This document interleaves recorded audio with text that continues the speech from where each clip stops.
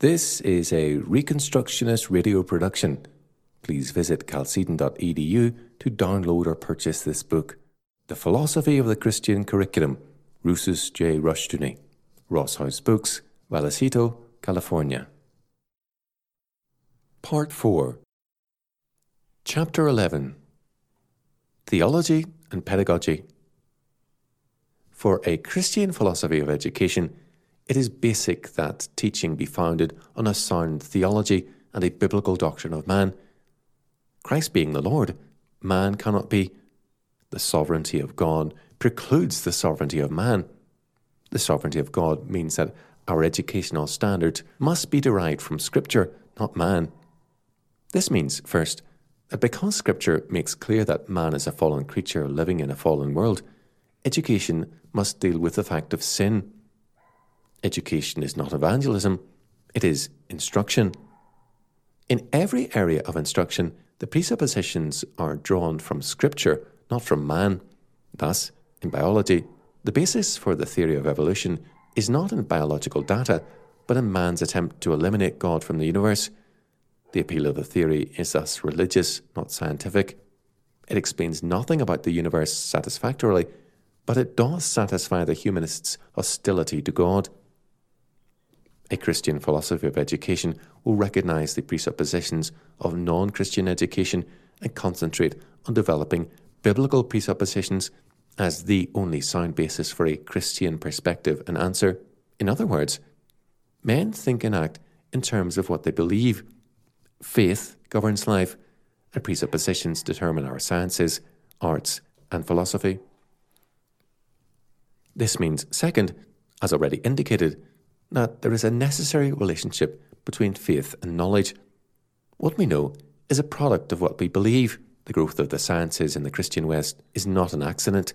Only where faith exists in one God, whose counsel of predestination introduces total law and order into the universe, is science possible. Relativism makes science impossible finally, as does polytheism. No universe can then exist, only a multiverse, which has no common truth or meaning. Third, in teaching, it is therefore important to see the unity of man's being. He is totally God's creature, and he is a unity of faith and action. The Bible speaks of man's heart or soul as the center of his being, as the core of his conscience, consciousness, and thought. Out of it are the issues of life. Proverbs 4:23, whether good or evil. Paganism has held to a dualistic view of man, and sometimes a tripartite view. In Greek thought, man's mind and body are two different substances, and hence alien to one another. Virtue thus could be restricted to one sphere. Socrates could be regarded as a man of virtue, while a homosexual. Conflict in man was made metaphysical rather than moral. Because fundamentalism has a background of dualistic and tripartite views, it is radically antinomian.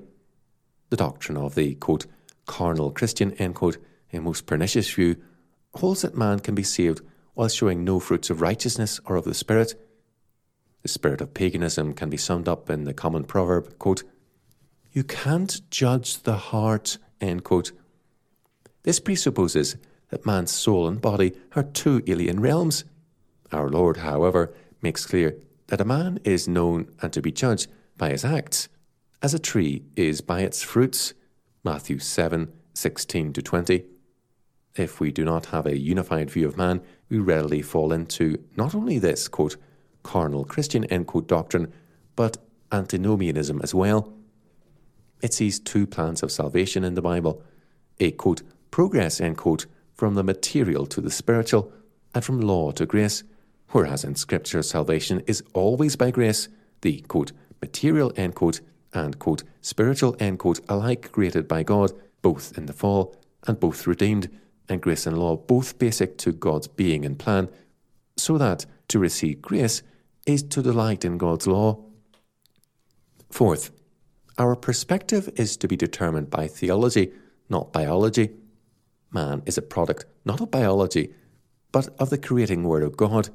This means that theological determination is prior to biology, and that a biological determinism is invalid.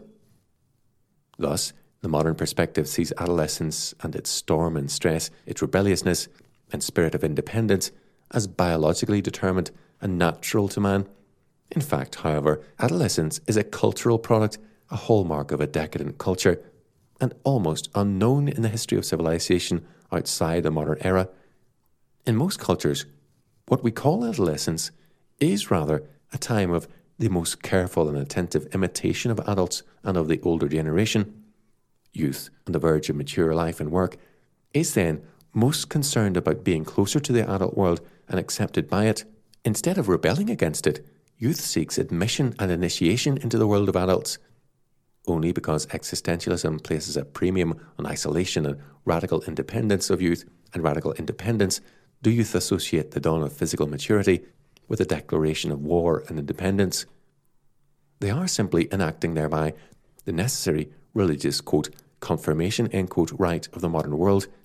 The Christian child is confirmed in the faith of his fathers as he approaches maturity. The confirmation rite of the humanist child is adolescence and its rebelliousness or existentialism. Similarly, Edward Shorter's research indicates that masturbation is a modern phenomenon in the main. Masturbation is increasingly important to modern culture because it ties in with existentialist man's desire to be free of all other people, and thus to reduce sex to a purely existential act of one person needing none other.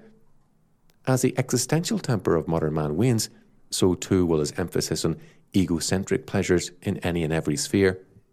Fifth, discipline is basic to Christian education, but discipline must not be confused with chastisement. The root in discipline is disciple, and true teaching makes the child a happy and eager disciple of Christ, ready to learn, because it is a necessary and privileged aspect of covenant life that we be able and fully employed in God's service. Chastisement is a last resort, though a needed one. True discipline is positive. Chastisement is negative. Discipline sets up guidelines, standards, requirements, tests, and measures. Discipline creates an inner clock and requirement so that the life of the child becomes a progressively disciplined one, and the discipline becomes a natural part of the child's life and permanently so. Discipline creates a living relationship between faith and habits so that the person's faith is readily and fluently active. Sixth, Christian education is of necessity not only theological in nature, but theocentric. It is God-centered because God, as Lord, requires all things to serve him. The Westminster Shorter Catechism tells us that, quote, man's chief end is to glorify God and to enjoy him forever, end quote. Every area of life and thought must be in line with this purpose, and education especially so. Humanistic education seeks to glorify man and to enable man to enjoy himself. It is doomed always to fail. Christian education cannot be secular education plus the Bible. The Bible is not added to an existing curriculum. The Bible must establish, govern, and condition the curriculum, or else we do not have Christian education. The Reconstructionist Radio Podcast Network brings to you a complete lineup of podcasts where you will hear practical and tactical theology. Our desire is not simply that you consume our shows, but that you also live out your faith in every area of life. We can talk all day long about these things, but if we fail to put them into practice, then we fail as ambassadors of Jesus Christ, our King. Subscribe now to your favorite Reconstructionist Radio Podcast Network shows, or you can subscribe to the Reconstructionist Radio Master Feed, where all of the content we produce, including the audiobooks and audio articles, will pop up as soon as they are available. And don't forget to visit ReconstructionistRadio.com to volunteer as a narrator or to partner with this ministry financially. May the Holy Spirit stir you into action for Christ and His kingdom.